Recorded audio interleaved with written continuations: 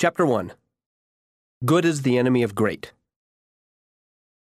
Good is the enemy of great. And that is one of the key reasons why we have so little that becomes great. We don't have great schools, principally because we have good schools. We don't have great government, principally because we have good government, and it works pretty well.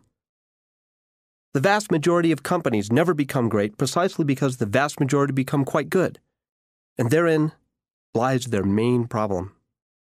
And the truth be told, the vast majority of people will look back from the end of their lives and realize that they did not have a great life, in large part because it is just so easy to settle for a good one. This became piercingly clear to me in 1996 when I was having dinner with a group of thought leaders gathered for a discussion about organizational performance. Bill Meehan, the managing director of the San Francisco office of McKinsey & Company, leaned over his salad and casually confided, "You know, Jim, we love your book, Built to Last, around here. You and your co-author did a very fine job on the research and writing. Unfortunately, it's useless." Curious, I asked Meehan to explain his useless comment. "The companies you wrote about were, for the most part, always great," he said. "They never had to turn themselves from good companies into great companies. They had parents like David Packard and George Merck who shaped the character of greatness from early on. They instilled the genetics. But what about the vast majority of companies that wake up partway through life and realize they're good, but not great?" I realized that Meehan was exaggerating for effect with his useless comment, but his essential observation was correct and disturbing. That truly great companies, for the most part, have always been great. Great is great, good is good, and never the twain shall meet. Or at least it seems that way. The vast majority of good companies remain just that, good but not great. Indeed, Meehan's comment proved to be an invaluable gift to me, as it planted the seed of a question that became the basis of this entire project. Namely, can a good company become a great company? And if so, how? Or, on the other hand, is the disease of just being good incurable? If you're only average, are you doomed to remain average? 5 years after that fateful dinner, we can now say without question that good to great does happen. And we've learned much about the underlying variables that make it happen. Inspired by Bill Meehan's challenge, my research team and I embarked on a 5-year research effort, a journey to explore the inner workings of good to great. To quickly grasp the concept of the project, picture in your mind a stock chart that is absolutely flat, going nowhere until, bang, it just explodes upward at a steeper than 45-degree angle. In essence, we identified companies that made the leap from good results to great results and sustained those results for at least 15 years. We compared these companies to a carefully selected control group of comparison companies that failed to make the leap, or if they did, they failed to sustain it. We then compared the two sets of companies to discover the essential and distinguishing factors that make for good to great. The good to great examples that made the final cut into the study attained extraordinary results, averaging cumulative stock returns 6.9 times the general market in 15 years following their transition points. Now, to put that in perspective, General Electric, considered by many to be the best-led company in America at the end of the 20th century, outperformed the market by 2.8 times over the 15 years 1985 to 2000, less than half the rate of performance of the good to great set. Furthermore, if you invested $1 in a mutual fund of the good to great companies in 1965, holding each company at the general market rate until the date of transition, and you simultaneously put $1 in a general market stock fund, your $1 in the good to great fund taken out on January 1, 2000 would have multiplied 471 times.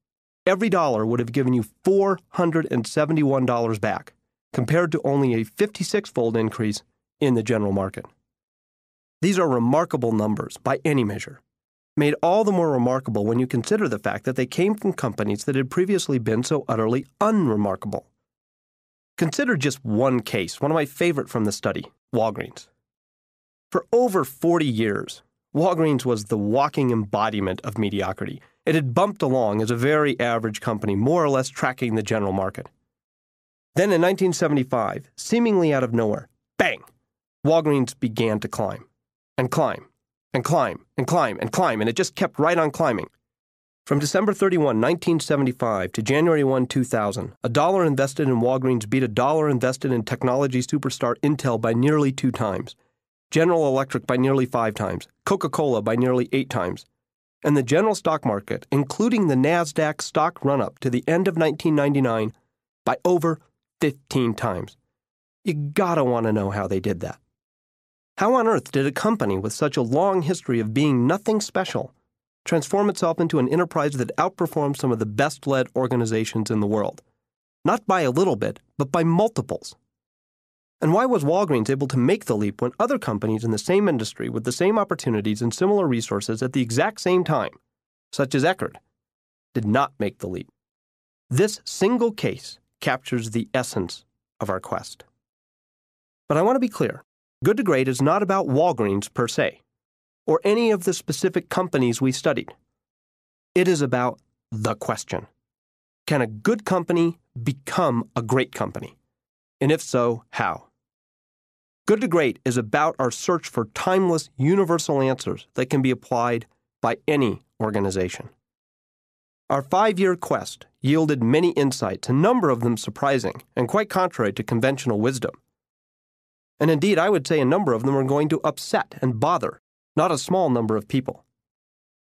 But one giant conclusion stands above the others. We believe that almost any organization can substantially improve its stature and performance, perhaps even become great, if it conscientiously applies the framework of ideas we've uncovered. In the rest of this chapter, I will tell you the story of our journey, outlining our research method, and I will preview our key findings. Then in the next chapter, we'll launch headlong into the findings themselves, beginning with one of the most provocative of the entire study, a concept that we call Level 5 leadership. People often ask me, what motivates you to undertake these huge research projects? It's a good question. There are a heck of a lot easier ways to write best-selling books than to do 5-year massive research projects. The basic answer is one thing: curiosity. There is nothing I find more exciting than picking a question that I don't know the answer to and embarking on a quest for answers. It's deeply satisfying to climb into the boat, like Lewis and Clark, and head west saying, "We don't know what we're going to find when we get there, but we'll let you know when we get back." Here's the abbreviated story of this particular odyssey of curiosity. There were 4 basic phases to our research effort. Phase 1 was the search for companies. Phase 2, doing the comparison set. Phase 3, climbing inside the black box of Good to Great and figuring out what's in there. And Phase 4 is taking the chaos of tons of data and creating concepts out of it, or chaos to concept. Phase 1, the search. With a question in hand, can a good company become a great company, and if so, how? I began to assemble a team of researchers. In fact, when I use we throughout this reading, I'm referring to the research team. In all, 21 wonderful people worked on this project at key points, usually in teams of 4 to 6 at a time. Our first task was to find companies that showed the Good to Great pattern. We launched a 6-month death march of financial analysis, at least as we came to call it, looking for companies that showed the following basic pattern: 15-year cumulative stock returns at or below the general stock market, punctuated by a transition point, a moment of upward shift. Then cumulative returns at least 3 times the market over the next 15 years. Again, picture that chart. Flat for 15 years, bang, transition point, up for 15 years. We picked 15 years because it would transcend one-hit wonders and lucky breaks. Look, you can't just be lucky for 15 years. And would exceed the average tenure of most chief executive officers, helping us to separate great companies from companies that just happen to have a single great leader. We picked the 3x hurdle, that is, beating the market 3 times in 15 years, because it exceeds the performance of most widely acknowledged great companies. For example, if you had an opportunity to invest in a marquee set of the following companies, from 1985 to 2000. 3M, Boeing, Coca-Cola, GE, Hewlett-Packard, Intel, Johnson & Johnson, Merck, Motorola, Pepsi, Procter & Gamble, Walmart, and Disney. Your investment would have beat the market 2.5 to 1 in those companies. So beating the market 3 times in 15 years means beating a mutual fund of those marquee companies. Not a bad set to beat. From an initial universe of companies that appeared on the Fortune 500 in the years 1965 to 1995, we systematically searched and sifted, looking for that good to great pattern, and eventually found 11 good to great examples. I'd like to underscore a couple of key points here. First, a company had to demonstrate the good to great pattern independent of its industry. If the whole industry showed the same pattern, we dropped the company. Second, we debated whether we should use additional selection criteria beyond cumulative stock returns, such as impact on society or employee welfare. We decided, though, to limit our selection to the good to great results pattern, as we really couldn't come up with any legitimate and consistent method for selecting on other variables without introducing our own biases.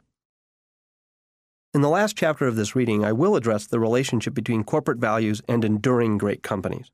But the focus of this particular research effort is on the very specific question of how to turn a good organization into one that produces sustained great results. So who were the 11 remarkable good to great cases? Here they are. Abbott Laboratories, which beat the market 3.98 times from 1974 to 1989.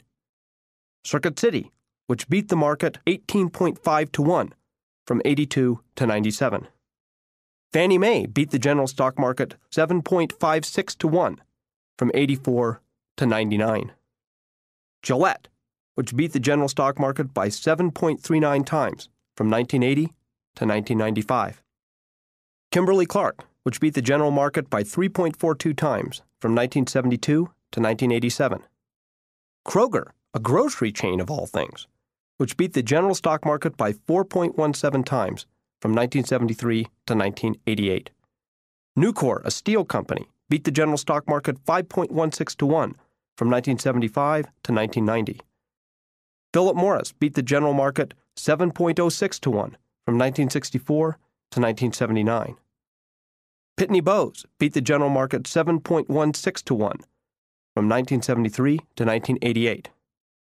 Walgreens beat the general stock market by 7.34 times from 1975 to 1990. And Wells Fargo, which beat the general stock market by 3.99 times from 1983 to 1998. If you're at all like we were on the research team, you're surprised by the list. We were very surprised by the list. Who would have thought that Fannie Mae, the mortgage company, would beat companies like GE and Coke? Or that Walgreens could beat Intel? It's a surprising list. A dowdier group would be hard to find. But it taught us a key lesson right up front. It's possible to turn good into great in the most unlikely of situations. If Walgreens can do it, if Nucor can do it, if Kroger can do it, anyone can do it. Phase 2. Compared to what? We then took perhaps the most important step in the entire research effort, contrasting the good to great companies to a set of comparison companies. The crucial question in our study is not, what did the good to great companies have in common? The critical question is, what did they have in common that set them apart from the comparison companies? We selected 2 sets of comparisons. The first set consisted of direct comparisons, companies that were in the same industry as the good to great companies, with the same opportunities, same resources, same basic situation. They were almost identical clones of each other at the time of transition, but that showed no leap from good to great. I will briefly list the direct comparison companies preceded by the good to great company. For example, I'm going to say Abbott, the good to great company, direct comparison company being Upjohn. So I'll give you a complete list. Circuit City's direct comparison, Silo. Fannie Mae compared to Great Western. Gillette compared to Warner Lambert. Kimberly-Clark compared to Scott Paper. Kroger compared to A&P. Nucor compared to Bethlehem Steel. Philip Morris compared to R.J. Reynolds. Pitney Bowes compared to Adressograph. Walgreens compared to Eckerd. And Wells Fargo compared to Bank of America. As I mentioned, there are two sets of comparisons in this study. The first were the direct comparisons, which I just gave you. The second consists of unsustained comparisons. Now, these were companies that made a short-term shift from good to great, but they failed to maintain the trajectory. They fell off after 4 years or 7 years or 9 years. This helped us to address the question of just sustainability. For example, Rubbermaid is one of our unsustained comparisons. This company went from good to great in the 1980s. In fact, it became the #1 Fortune Most Admired Company. But then it imploded in the 1990s, eventually being bought out by Newell. Why? Why was it not able to sustain its leap from good to great? Another unsustained comparison is Chrysler, which had a dramatic turnaround under a leader named Lee Iacocca. Sadly, the Chrysler transition failed to endure, and today the company is owned by the Germans. We selected 6 unsustained comparisons. In addition to Chrysler and Rubbermaid, we looked at Burroughs, Harris, Hasbro, and Teledyne. In all, this gave us a total study set of 28 companies, 11 good to greats, 11 direct comparisons, and 6 unsustained comparisons. The third phase of the research was looking inside the black box. After we had the complete list of companies, we turned our attention to a deep analysis of each case. We collected all the articles published on all the companies in the study dating back 50 years or more. We systematically coded all the material into categories such as strategy, technology, leadership, and so forth. We also interviewed most of the good to great executives who held key positions of responsibility during the transition era. We also did a wide range of qualitative and quantitative analyses, looking at everything from acquisitions to executive compensation, from business strategy to corporate culture, from layoffs to leadership style, from financial ratios to management turnover. Anything we could analyze, anything we could get data on, we looked at it. When it was all said and done, the total project consumed 10.5 people years of effort. We read and systematically coded 6,000 articles, generated more than 2,000 pages of interview transcripts, and created 384 million bytes of computer data. We came to think of our research as like looking inside a giant black box. Each step along the way, each analysis, each interview, each coding, each article was like installing another light bulb to shed light on the inner workings of the good to great process. We'd climb inside the black box, we'd screw in a light bulb, we'd turn it on, and we'd look to see what's there. With all this data in hand, we then began a series of weekly research team debates. For each of the 28 companies, members of the team and I would systematically read all the articles, analyses, interviews, and the research coding. I'd then come and make a presentation to the team on that specific company, drawing potential conclusions and asking questions. Then we would debate, disagree, pound on tables, raise our voices, pause and reflect, debate some more, pause and think, discuss, resolve, question, and debate yet again about what it all means. Now, it's important to understand that we developed all of the concepts in this work by making empirical deductions directly from the data. We did not begin this project with a theory to test or prove. We sought to build a theory from the ground up, derived directly from the evidence. The core of our method was a systematic process of contrasting the good to great examples to the comparisons, always asking, so what's different? We also made a particular note of dogs that did not bark. In the Sherlock Holmes classic book, Silver Blaze, Holmes identified the curious incident of the dog in the nighttime as the key clue. Well, it turns out that the dog didn't do anything in the nighttime. And that, according to Holmes, was the curious incident, which led him to the conclusion that the prime suspect must have been someone who knew the dog well. In our study, similar to Holmes, what we didn't find, the dogs we might have expected to bark but didn't, turned out to be some of the best clues to the inner workings of good to great. When we stepped inside the black box and turned on the light bulbs, we were frequently just as astonished at what we did not see as what we did. For example, you might expect that larger-than-life celebrity leaders who write in from the outside would be key to taking a company from good to great. this dog did not bark. 10 of 11 good to great CEOs came from inside the company, whereas the comparison companies tried outside CEOs 6 times more often. I'm sorry, but the myth of the savior CEO is just that, a big myth. Or consider this. We found no systematic pattern whatsoever, none, zip, nada, that linked specific forms of executive compensation to the process of going from good to great.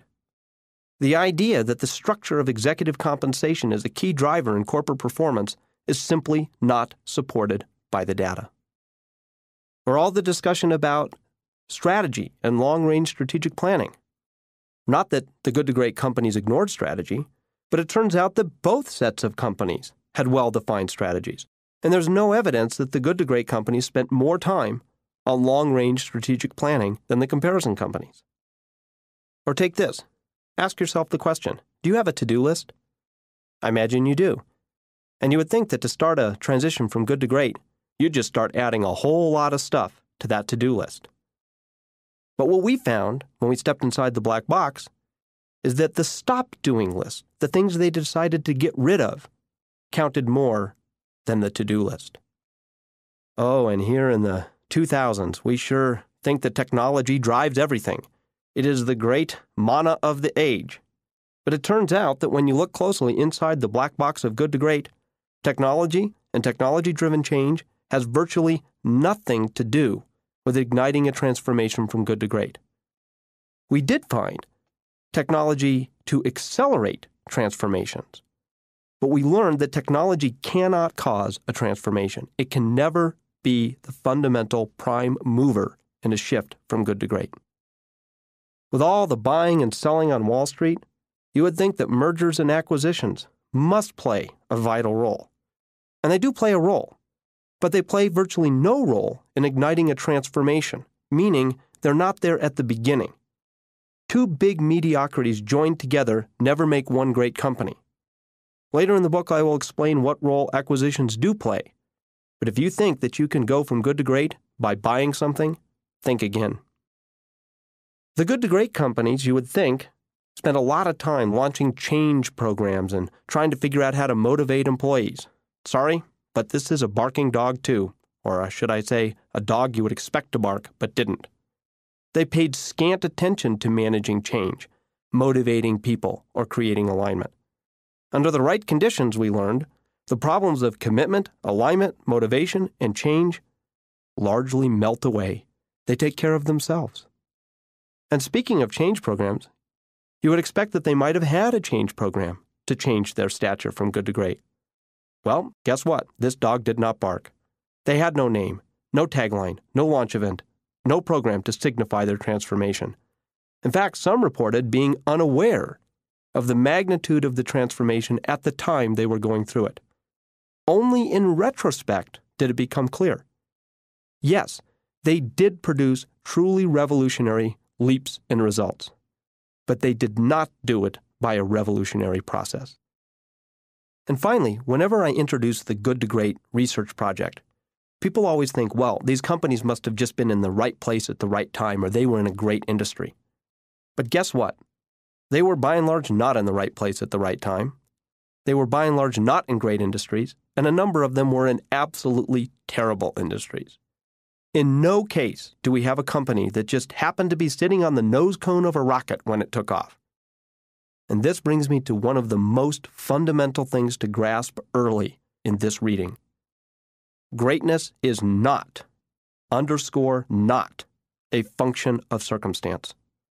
Greatness, it turns out, is largely a matter of conscious choice. Phase 4 of the research, going from chaos to concept.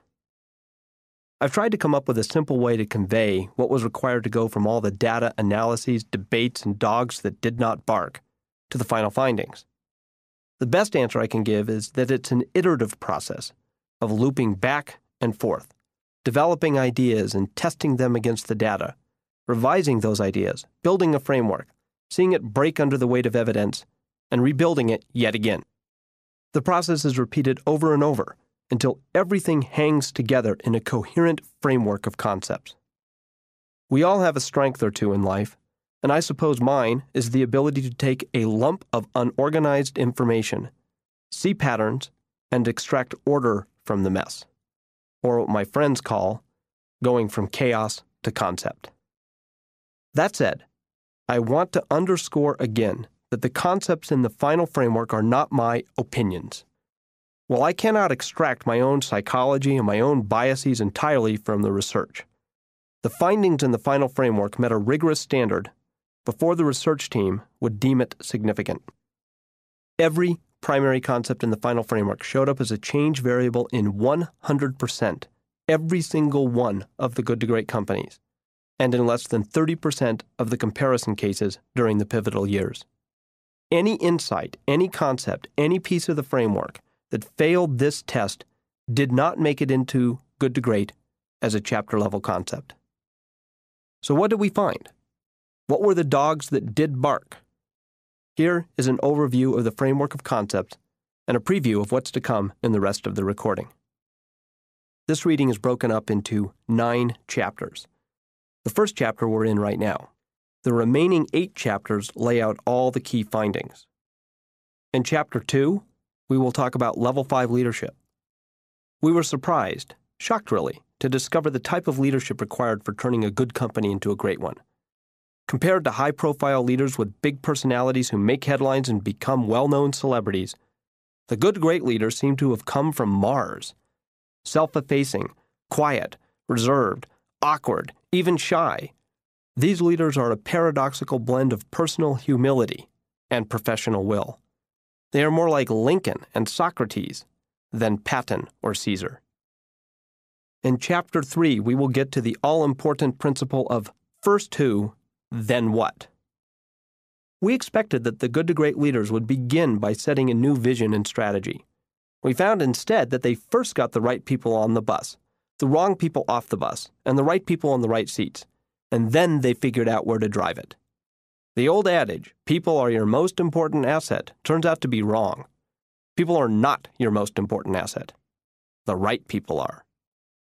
With the right people on the bus, we then turn to Chapter 4 and the key dimension of confronting the brutal facts, yet never losing faith. We learned that a prisoner of war survivor had more to teach us about what it takes to find a path to greatness than most books on corporate strategy. Every good to great company embraced what we came to call the Stockdale paradox. You must maintain unwavering faith that you can and you will prevail in the end, regardless of the difficulties.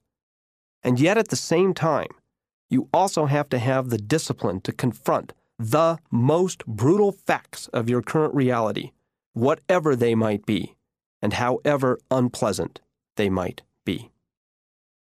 With the discipline of the Stockdale paradox in mind, we then turn in Chapter 5 to the hedgehog concept, or what we call gaining simplicity within the 3 circles. To go from good to great requires transcending the curse of competence.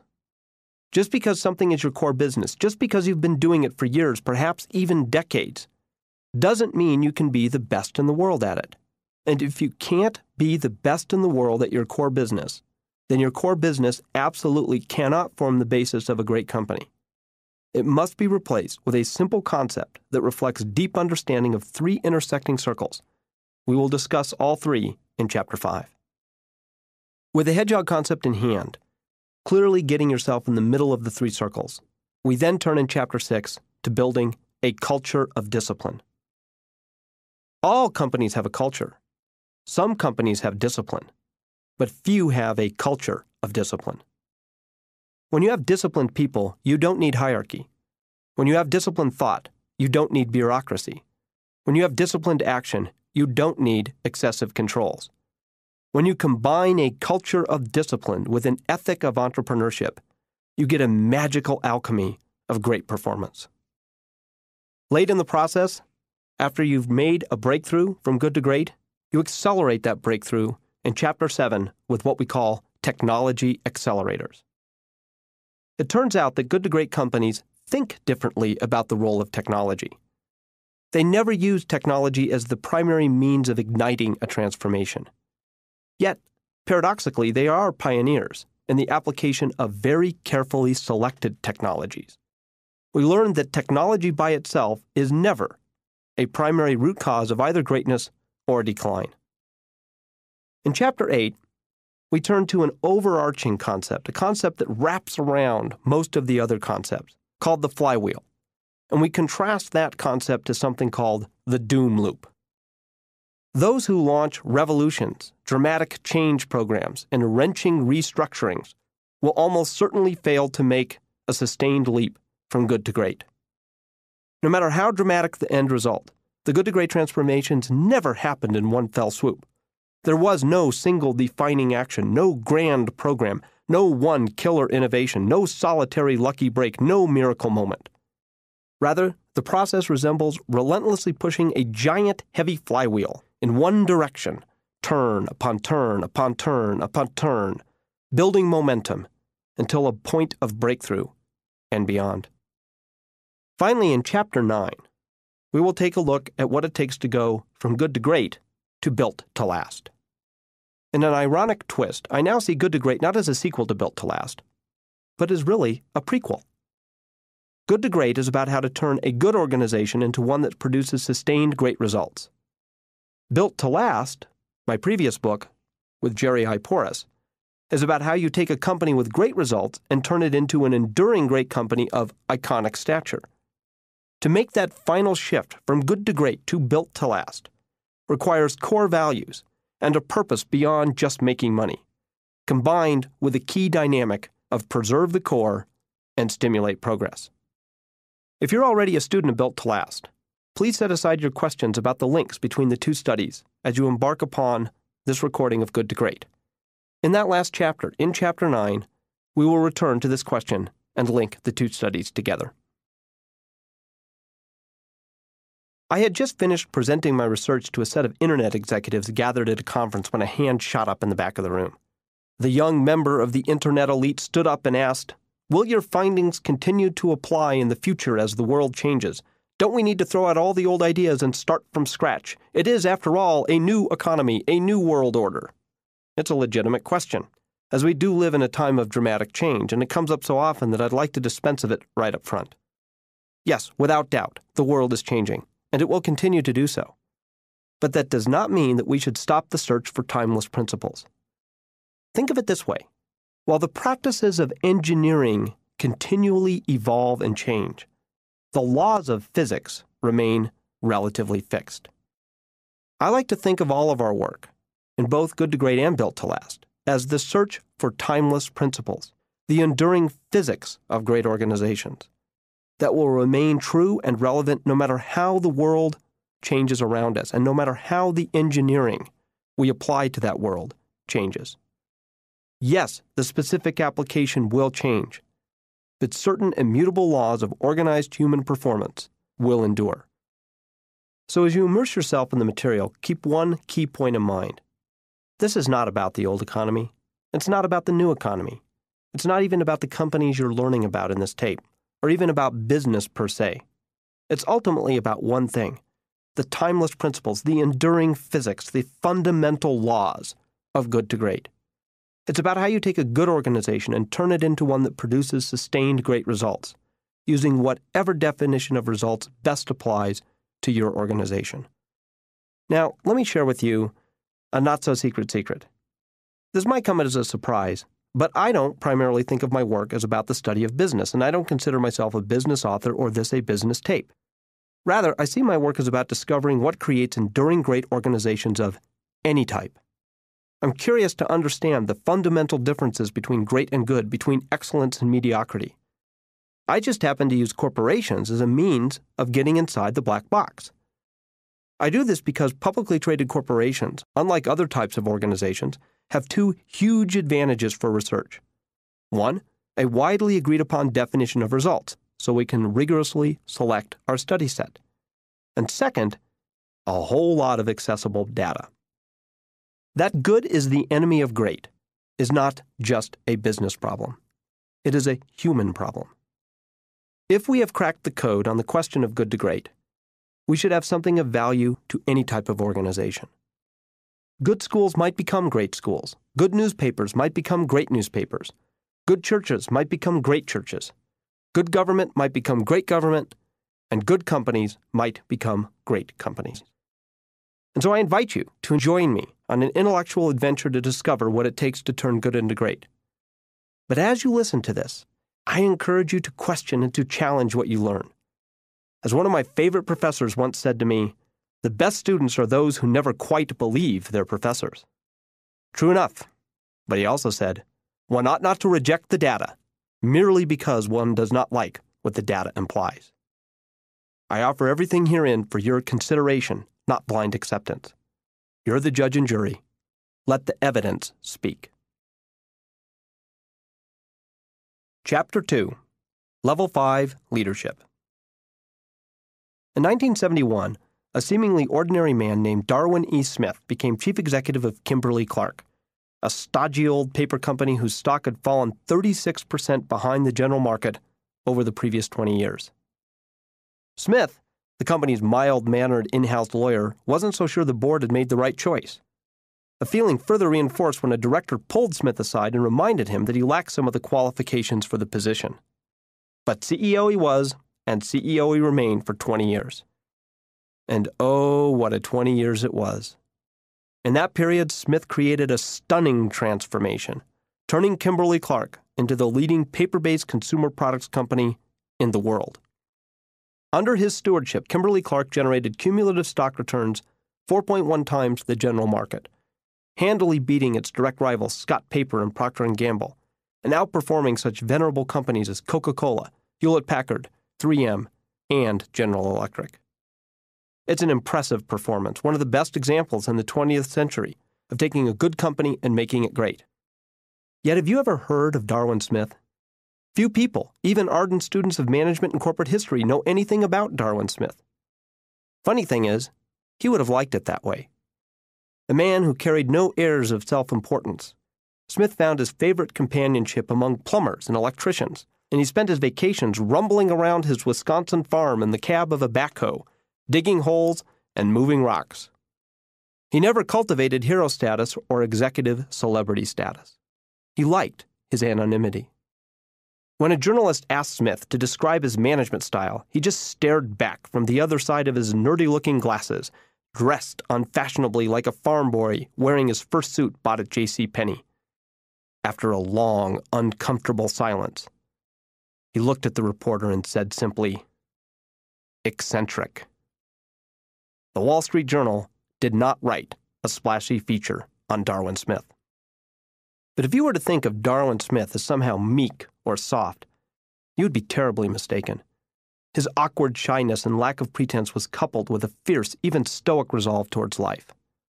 He grew up as a poor Indiana farm boy, putting himself through college by working the day shift at International Harvester and attending Indiana University at night. One day, he lost part of a finger on the job. The story goes that he went to class that evening and returned to work the next day. While that might be a bit of an exaggeration, he clearly did not let part of a lost finger slow down his progress towards graduation. He kept working full-time, he kept going to class at night, and he earned admission to Harvard Law School. Later in life, 2 months after becoming CEO, doctors diagnosed Smith with nose and throat cancer, predicting that he had less than a year to live. He informed the board, but made it clear that he was not dead yet, and he had no plans to die any time soon. He was going to kill this thing if he could. He held fully to his demanding work schedule while commuting from Wisconsin to Houston for radiation therapy, and lived 25 more years, most of them as CEO. Smith brought that same ferocious resolve to rebuilding Kimberly-Clark, especially when he made the most dramatic decision in the company's history: sell the mills. Shortly after he became CEO, Smith and his team had concluded that the traditional core business, coated paper, was doomed to mediocrity. Its economics were bad and the competition weak. But, they reasoned, if Kimberly-Clark thrust itself into the fire of the consumer paper products industry, world-class competition like Procter & Gamble would force it to achieve greatness or perish.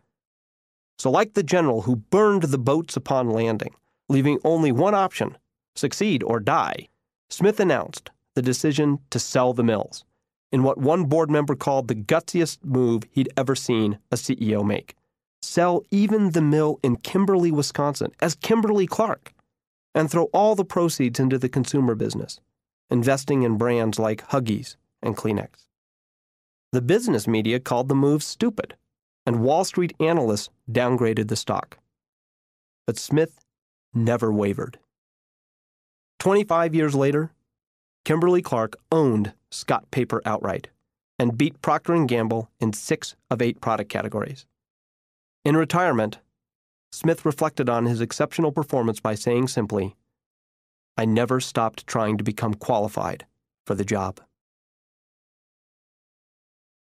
Darwin Smith stands as a classic example of what we came to call a level 5 leader, an individual who blends extreme personal humility with intense professional will. We found leaders of this type at the helm of every good to great company during the transition era. Like Smith, they were self-effacing individuals who displayed the fierce resolve to do whatever needed to be done to make the company great. Level 5 leaders channel their ego needs away from themselves and into the larger goal of building a great company. It's not that they have no ego or self-interest. In fact, they are incredibly ambitious. But their ambition is first and foremost for the institution, not themselves. The term Level 5 refers to the highest level in a hierarchy of executive capabilities that we identified in our research. Level 1 is being a highly capable individual. If we're lucky, we progress to Level 2 and become a contributing team member. From there, it's on to Level 3, becoming a competent manager. A few make it from there to Level 4, which is to become an effective leader. But then there's Level 5, which we call simply Level 5. While you don't need to move in sequence from Level 1 to Level 5, it might be possible to fill in some of the lower levels later. Fully developed Level 5 leaders embody all 5 layers on the pyramid. Now, I'm not going to belabor all 5 levels here. Levels 1 through 4 are somewhat self-explanatory, and they're discussed extensively by other authors.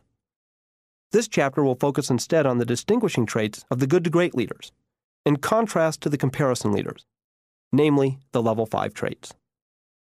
First, though, I want you to permit a brief digression to set an important context. It's important to understand that we were not looking for Level 5 leadership or anything like it. In fact, at the beginning of the study, I gave the research teams explicit instructions to downplay the role of top executives. In fact, if I'm really quite honest about it, I said, we will not have a leadership answer in this book. I did not want to fall into the simplistic credit the leader or blame the leader thinking that is so commonplace today. The reason I did this is because the leadership is the answer to everything perspective is the modern equivalent to God is the answer to everything that held back our scientific understanding of the physical world in the Dark Ages. If you go back to the 1500s, people ascribed all events they didn't understand to God. Why did crops fail? God did it. Why did we have an earthquake? God did it. What holds the planets in place? God. But with the Enlightenment, we began the search for a more scientific understanding, and we began to understand physics and chemistry, biology, plate tectonics, and so forth. Not that we became atheists, but we gained deeper understanding about how the universe ticks. Now in the 2000s, every time we attribute everything to leadership, we're very much like those people in the 1500s. We're simply admitting our ignorance. Not that we should become leadership atheists. Leadership does matter. But every time we throw our hands up in frustration, reverting back to, well, the answer must be leadership, we prevent ourselves from gaining deeper, more scientific understanding about what makes great companies tick. So early in the project, I kept insisting, ignore the executives. But the research team kept pushing back. No, they said, there is something consistently unusual about them. We can't ignore them, Jim, even if you want to. And I'd push back. But the comparison companies also had leaders. Even some great leaders. Look, you can't tell me that Lee Iacocca was not a leader. So what's different? They both had leaders. Back and forth, the debate raged over a couple of years. But finally, as should always be the case, the data won. What finally swayed me is that the good to great executives were all cut from the exact same cloth. It didn't matter whether the company was in consumer or industrial products, in crisis or steady state, offered services or products. It didn't matter when the transition took place or how big the company. All the good to great companies had level 5 leadership at the time of transition. Furthermore, the absence of level 5 leadership showed up as a consistent pattern in the comparison companies. And given that level 5 leadership cuts against the grain of conventional wisdom and cuts against our obsession with celebrity and big names and egocentric executives, it's important to note that this is an empirical finding, not an ideological one. Level 5 leaders are a study in duality, modest yet willful, humble yet fearless. To quickly grasp this concept, I like to think of United States President Abraham Lincoln, one of the few level 5 presidents in American history, who never let his own ego get in the way of his primary ambition for the larger cause of an enduring great nation. Yet those who mistook Mr. Lincoln's personal modesty, shy nature, and awkward manner as signs of weakness found themselves terribly mistaken to the scale of 250,000 Confederate and 360,000 Union lives, including Lincoln's own.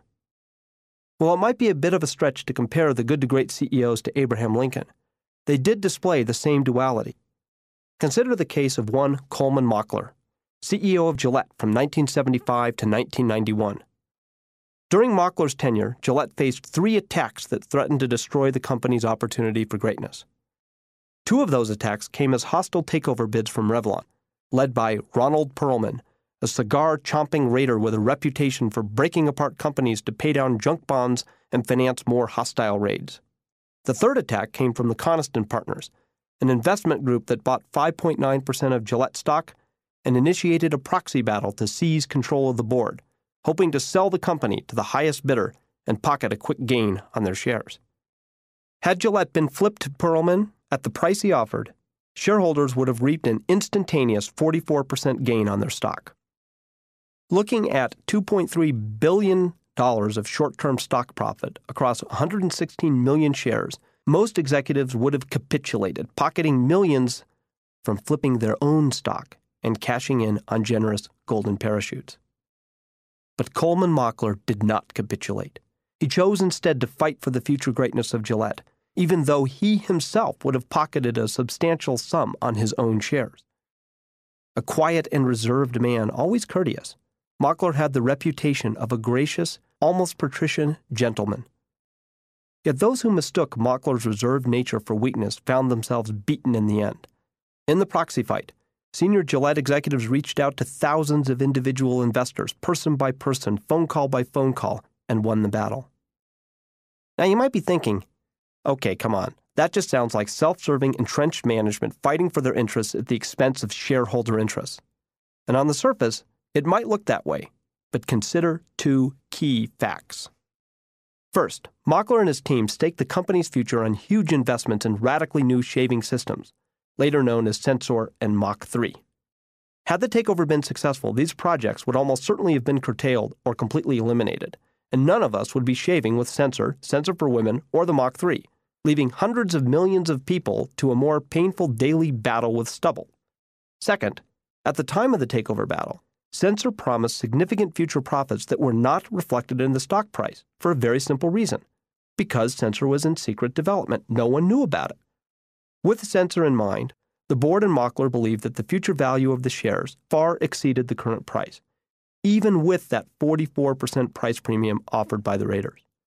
To sell out would have made the short-term share flippers happy, but would have been utterly and completely irresponsible to long-term shareholders.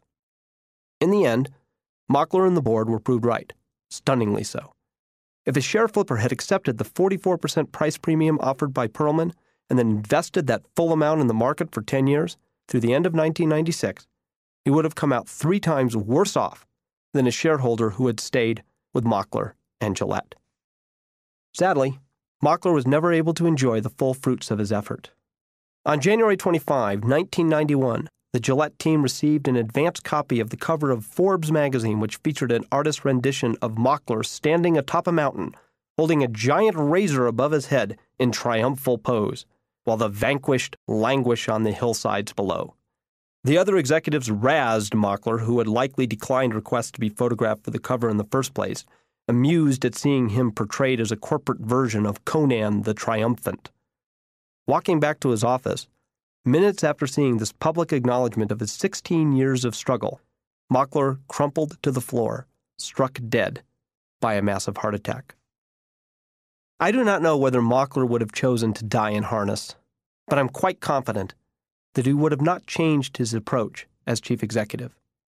His placid persona hid an inner intensity, a dedication to making anything he touched the best it could possibly be, not just for what he would get, but because he simply couldn't imagine doing it any other way. It wouldn't have been an option for Coleman Mockler to take the easy path and turn the company over to those who would milk it like a cow, destroying its potential to become great, any more than it would have been an option for Lincoln to sue for peace and lose forever the chance of an enduring great nation. A key aspect of Level 5 leaders is how they are ambitious for the company and set their successors up for success. When David Maxwell became CEO of Fannie Mae in 1981, the company was losing $1 million every single business day. Over the next 9 years, Maxwell transformed Fannie Mae into a high-performance culture that rivaled the best Wall Street firms, earning $4 million every business day and beating the general stock market 3.8 to 1. Maxwell retired while still at the top of his game, feeling that the company would be ill-served if he stayed on too long, and turned the company over to an equally capable successor, Jim Johnson. Shortly thereafter, Maxwell's retirement package, which had grown to be worth $20 million based on Fannie Mae's spectacular performance, became a point of controversy in Congress. Fannie Mae operates under a government charter. Maxwell responded by writing a letter to his successor in which he expressed concern that the controversy would trigger an adverse reaction in Washington that could jeopardize the future of the company. He then instructed Johnson to not pay him the remaining balance, fully $5.5 million, and asked that the entire amount be contributed to the Fannie Mae Foundation for Low-Income Housing.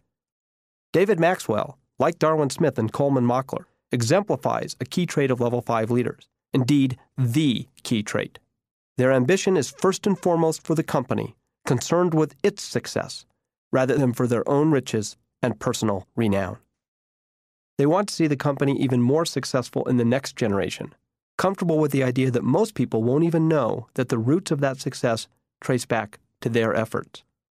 As one of my favorite Level 5 leaders said, "I want to look out from my porch at one of the great companies in the world someday and be able to say simply, 'I used to work there.'" In contrast, the comparison leaders, concerned more with their own reputation for personal greatness, often failed to set the company up for success in the next generation. After all, what better way to show that thou art great than that the place falls apart when thou art gone? In over 3/4 of the comparison companies, we found executives who set their successors up for failure or chose weak successors, or both. Some had what we came to call the biggest dog syndrome. They didn't mind other dogs in the kennel, so long as they remained the biggest one. One comparison CEO was said to have treated successor candidates the way Henry VIII treated wives. Consider the case of Rubbermaid, a company that grew from obscurity to #1 on Fortune's most admired company list, and then just as quickly disintegrated into such sorry shape that it had to be acquired by Newell to save itself. The architect of this remarkable story, a charismatic and brilliant leader named Stanley Galt, became synonymous in the late 1980s with the success of the company. In 312 articles we collected on Rubbermaid, Galt came through to us as a hard-driving, egocentric executive. In one article, he responded to the accusation of being a tyrant with the statement, "Yes, but I'm a sincere tyrant." In another, drawn directly from his own comments on leading change, the word "I" appears 44 times. I could lead the charge. I wrote the 12 objectives. I presented and explained the objectives. Whereas the word "we" appears just 16 times. Of course, Galt had every reason to be proud of his success. Rubbermaid generated 40 consecutive quarters of earnings growth under his leadership. It's an impressive performance, and one that deserves our respect. But, and this is the key point, Galt did not leave behind a company that could be great without him. His chosen successor lasted only 1 year on the job, and the next in line faced a management team so shallow that he had to temporarily shoulder 4 jobs while scrambling to identify a number 2 executive. Galt's successors found themselves struggling not only with a management void, but also with strategic voids that would eventually bring the company to its knees. Of course, you might say, yes, Rubbermaid fell apart after Galt, but that just proves his personal greatness as a leader. Exactly.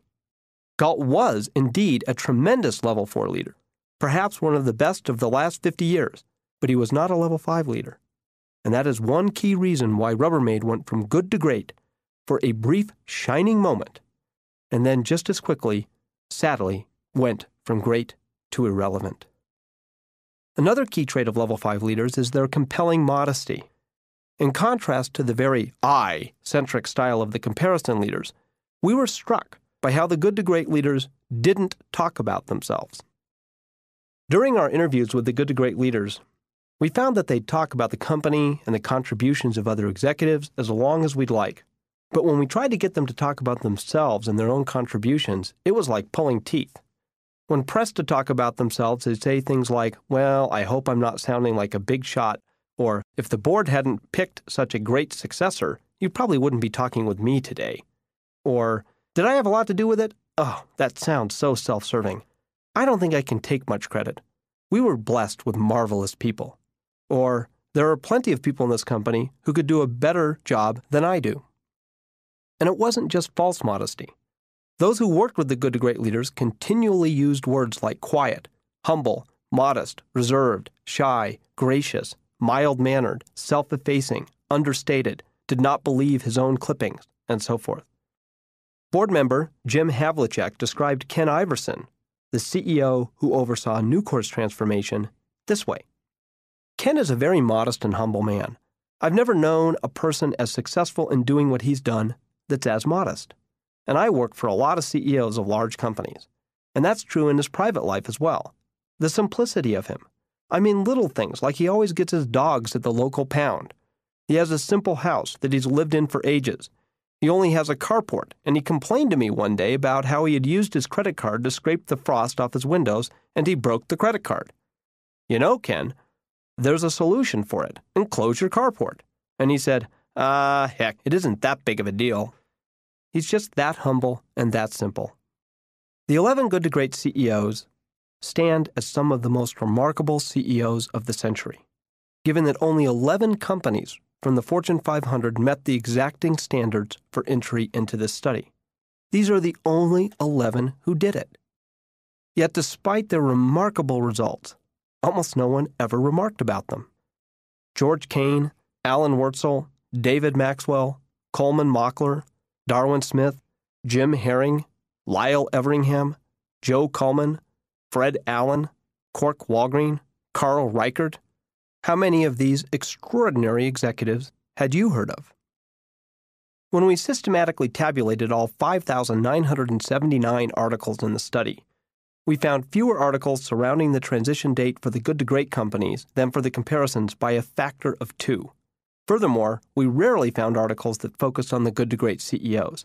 They just didn't want the attention. The good to great leaders never wanted to become larger-than-life heroes. They never aspired to be put on a pedestal or become unreachable icons. They were seemingly ordinary people, quietly going about the business of producing extraordinary results. Some of the comparison leaders provide a striking contrast. Scott Paper, the comparison company to Kimberly-Clark, where Darwin Smith worked, hired a CEO named Al Dunlop, a man cut from a very different cloth than Darwin Smith. Dunlop loudly beat on his own chest, telling anyone who would listen, and quite frankly, many who would prefer not to, about what he had accomplished.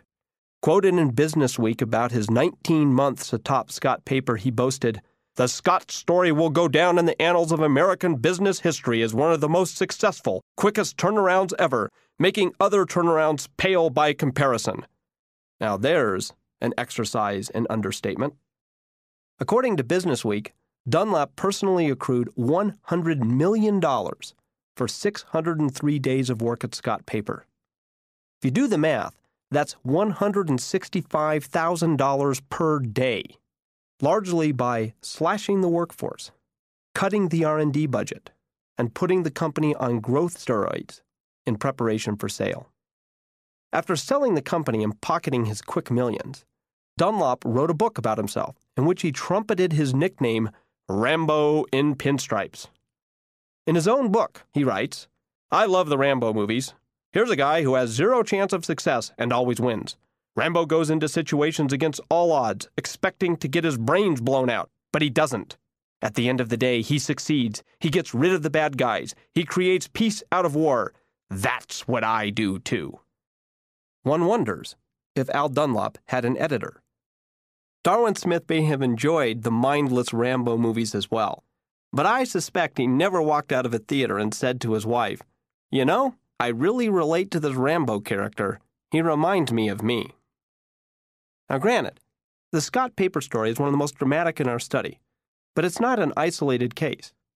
In over 2/3 of the comparison cases, we noted the presence of a gargantuan personal ego that contributed to the demise or continued mediocrity of the company.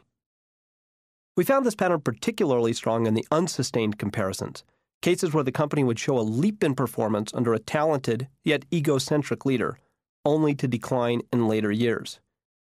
Lee Iacocca, for example, saved Chrysler from the brink of catastrophe, performing one of the most celebrated, and deservedly so, turnarounds in American business history. Chrysler rose to a height of 2.9 times the market, at a point halfway through Iacocca's tenure. Unfortunately, he then diverted his attention to making himself one of the most celebrated CEOs in American business history. Investors Business Daily and the Wall Street Journal chronicled how Iacocca appeared regularly on talk shows like The Today Show and Larry King Live, personally starred in over 80 commercials, entertained the idea of running for president of the United States.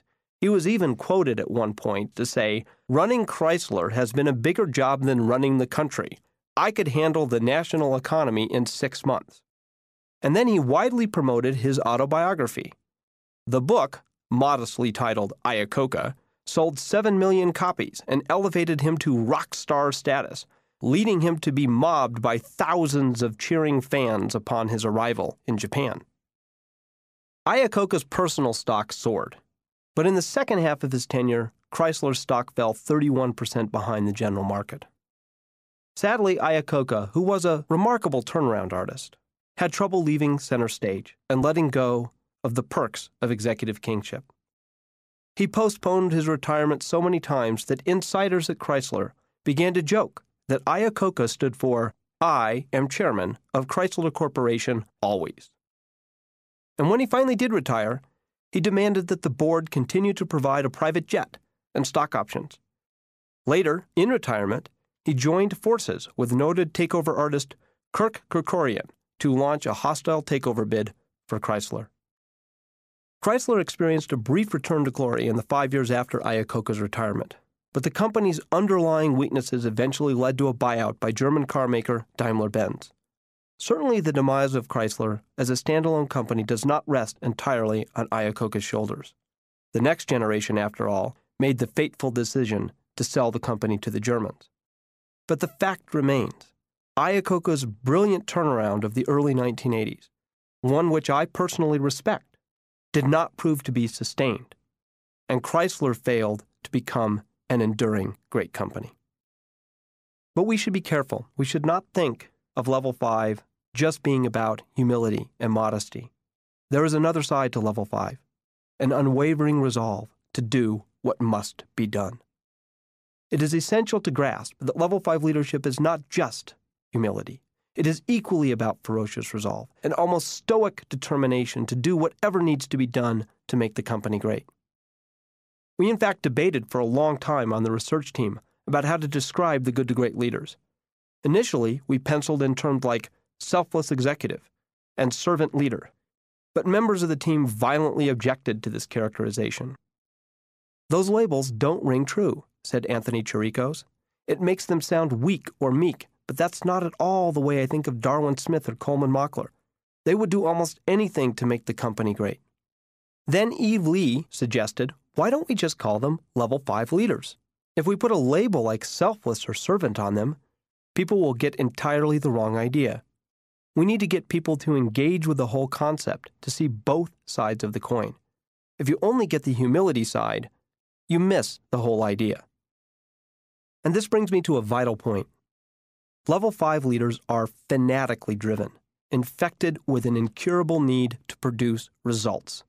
They will sell the mills or fire their brother if that's what it takes to make the company great. When George Kane became CEO of Abbott Laboratories, it sat in the bottom quartile of the pharmaceutical industry. Kane didn't have an inspiring personality to galvanize the company, but he had something much more powerful: inspired standards.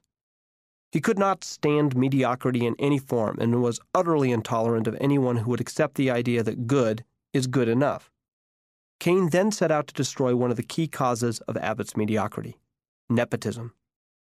Systematically rebuilding both the board and the executive team with the best people he could find, Kane made it clear that neither family ties nor length of tenure would have anything to do with whether you held a key position in the company. If you didn't have the capacity to become the best executive in the industry in your span of responsibility, then you would lose your paycheck. Such rigorous rebuilding might be expected from an outsider brought in to turn the company around, but Kane was an 18-year veteran insider and a family member, the son of a previous Abbott president. Holiday gatherings were probably tense for a few years in the Kane clan. "Gee, I'm really sorry I had to fire you. Would you like another slice of turkey?" In the end, family members were quite pleased with the performance of their stock, though, for Kane set in motion a profitable growth machine that from its transition date in 1974 to 2000 created shareholder returns that beat the market 4.5 to 1, handily outperforming industry superstars Merck and Pfizer. Now, I'd like you to notice an interesting pattern developing here. Darwin Smith, Coleman Mockler, and George Kane all came from inside the company. Now look on the other side. Stanley Galt, Al Dunlop, and Lee Iacocca, comparison executives, rode in as saviors from the outside, trumpets blaring. And in fact, when you look across the entire study, this is a systematic finding. The idea that you need an outside leader to come in and shake the place up is simply not supported by the evidence. In fact, quite the contrary. Going for a high-profile outside change agent, a savior CEO, is negatively correlated with a sustained transformation from good to great. 10 out of 11 good to great CEOs came from inside the company, and 3 of them from family inheritance. Now, the comparison companies turned to outsiders with 6 times greater frequency, yet they failed to produce sustained great results. A superb example of insider-driven change comes from Charles R. Cork Walgreen III, who transformed Dowdy Walgreens into a company that outperformed the stock market by over 15 times from 1975 to 2000. After years of dialogue and debate within his executive team about Walgreens' food service operations, Cork sensed that the team had finally reached a watershed point of clarity and understanding. Walgreens' brightest future would be in convenient drugstores, not food service. Dan Jornt, who succeeded Walgreens as CEO in 1998, describes what happened next. Cork said at one of our planning meetings, "Okay, I'm going to draw a line in the sand. We're going to be out of the restaurant business completely in 5 years." Now, at that time, we had over 500 restaurants. You could have heard a pin drop. He said, "I want to let everybody know the clock is ticking." 6 months later, we were at our next planning meeting, and someone mentioned just in passing that we only had 5 years to be out of the restaurant business. Cork's not a real vociferous fellow. He sort of tapped on the table and said, "Listen, you have 4.5 years. I said you had 5 years 6 months ago. Now you've got 4.5 years. Well, that next day, things really clicked into gear winding down our restaurant business. He never wavered. He never doubted. He never second-guessed. Like Darwin Smith selling the mills at Kimberly-Clark, Cork Walgreens' decision required stoic resolve. Not that food service was the largest part of the business, although it did add substantial profits. The real problem was more emotional. Walgreens had, after all, invented the malted milkshake, and food service was a long-standing family tradition dating back to his grandfather. Some food service outlets were even named after the CEO himself, a restaurant chain named Corky's, But no matter, if Walgreens had to fly in the face of long-standing family tradition in order to focus on where it could be the best in the world, which turned out to be convenient drugstores, Cork would do it. Quietly, doggedly, simply. The quiet, dogged nature of the Level 5 leaders showed up not only in big decisions, like selling off the food service operations or fighting corporate raiders, but also in a personal style of sheer workmanlike diligence. Alan Wurtzel, a second-generation family member who took over his family's small company and turned it into Circuit City, perfectly captured the gestalt of this trait. When I asked him about the differences between himself and his counterpart CEO at Circuit City's comparison company, Wurtzel summed up the show horse and the plow horse. He was more of a show horse, whereas I was more of a plow horse. Alan Wurtzel may have been a plow horse, but he was no ordinary plow horse. Consider the following two facts. One, he holds a Doctor of Jurisprudence degree from Yale. Clearly, his plow horse nature had nothing to do with a lack of intelligence. Second, this plow horse attained truly best-in-show results. Let me put it this way. If you had to choose between $1 invested in Circuit City or $1 invested in General Electric the day that legendary Jack Welch took over GE in 1981 and held to January 1, 2000, you would have been better off in Circuit City than GE by 6 times. Not a bad performance for a plow horse. You might expect that extraordinary results like these would lead Alan Wurtzel to discuss the brilliant decisions he made. But when we asked him to list the top 5 factors in his company's transformation, ranked by importance, he gave a surprising answer. The number 1 factor was luck. We were in a great industry with the winds at our backs, he said. We pushed back, pointing out that we'd selected the good to great companies based on performance that surpassed their industry's average. Furthermore, the comparison company Silo was in the exact same industry with the same wind and at the time of the transition, bigger sales. We debated this point for a few minutes, with Wurtzel continuing his preference for attributing much of his success to just being in the right place at the right time. Later, when we asked to discuss the factors behind the enduring nature of the transformation, he said, "The first thing that comes to mind is luck. I was lucky to find the right successor." Luck. What an odd factor to talk about. Yet the good to great executives talked about luck a great deal in our interviews.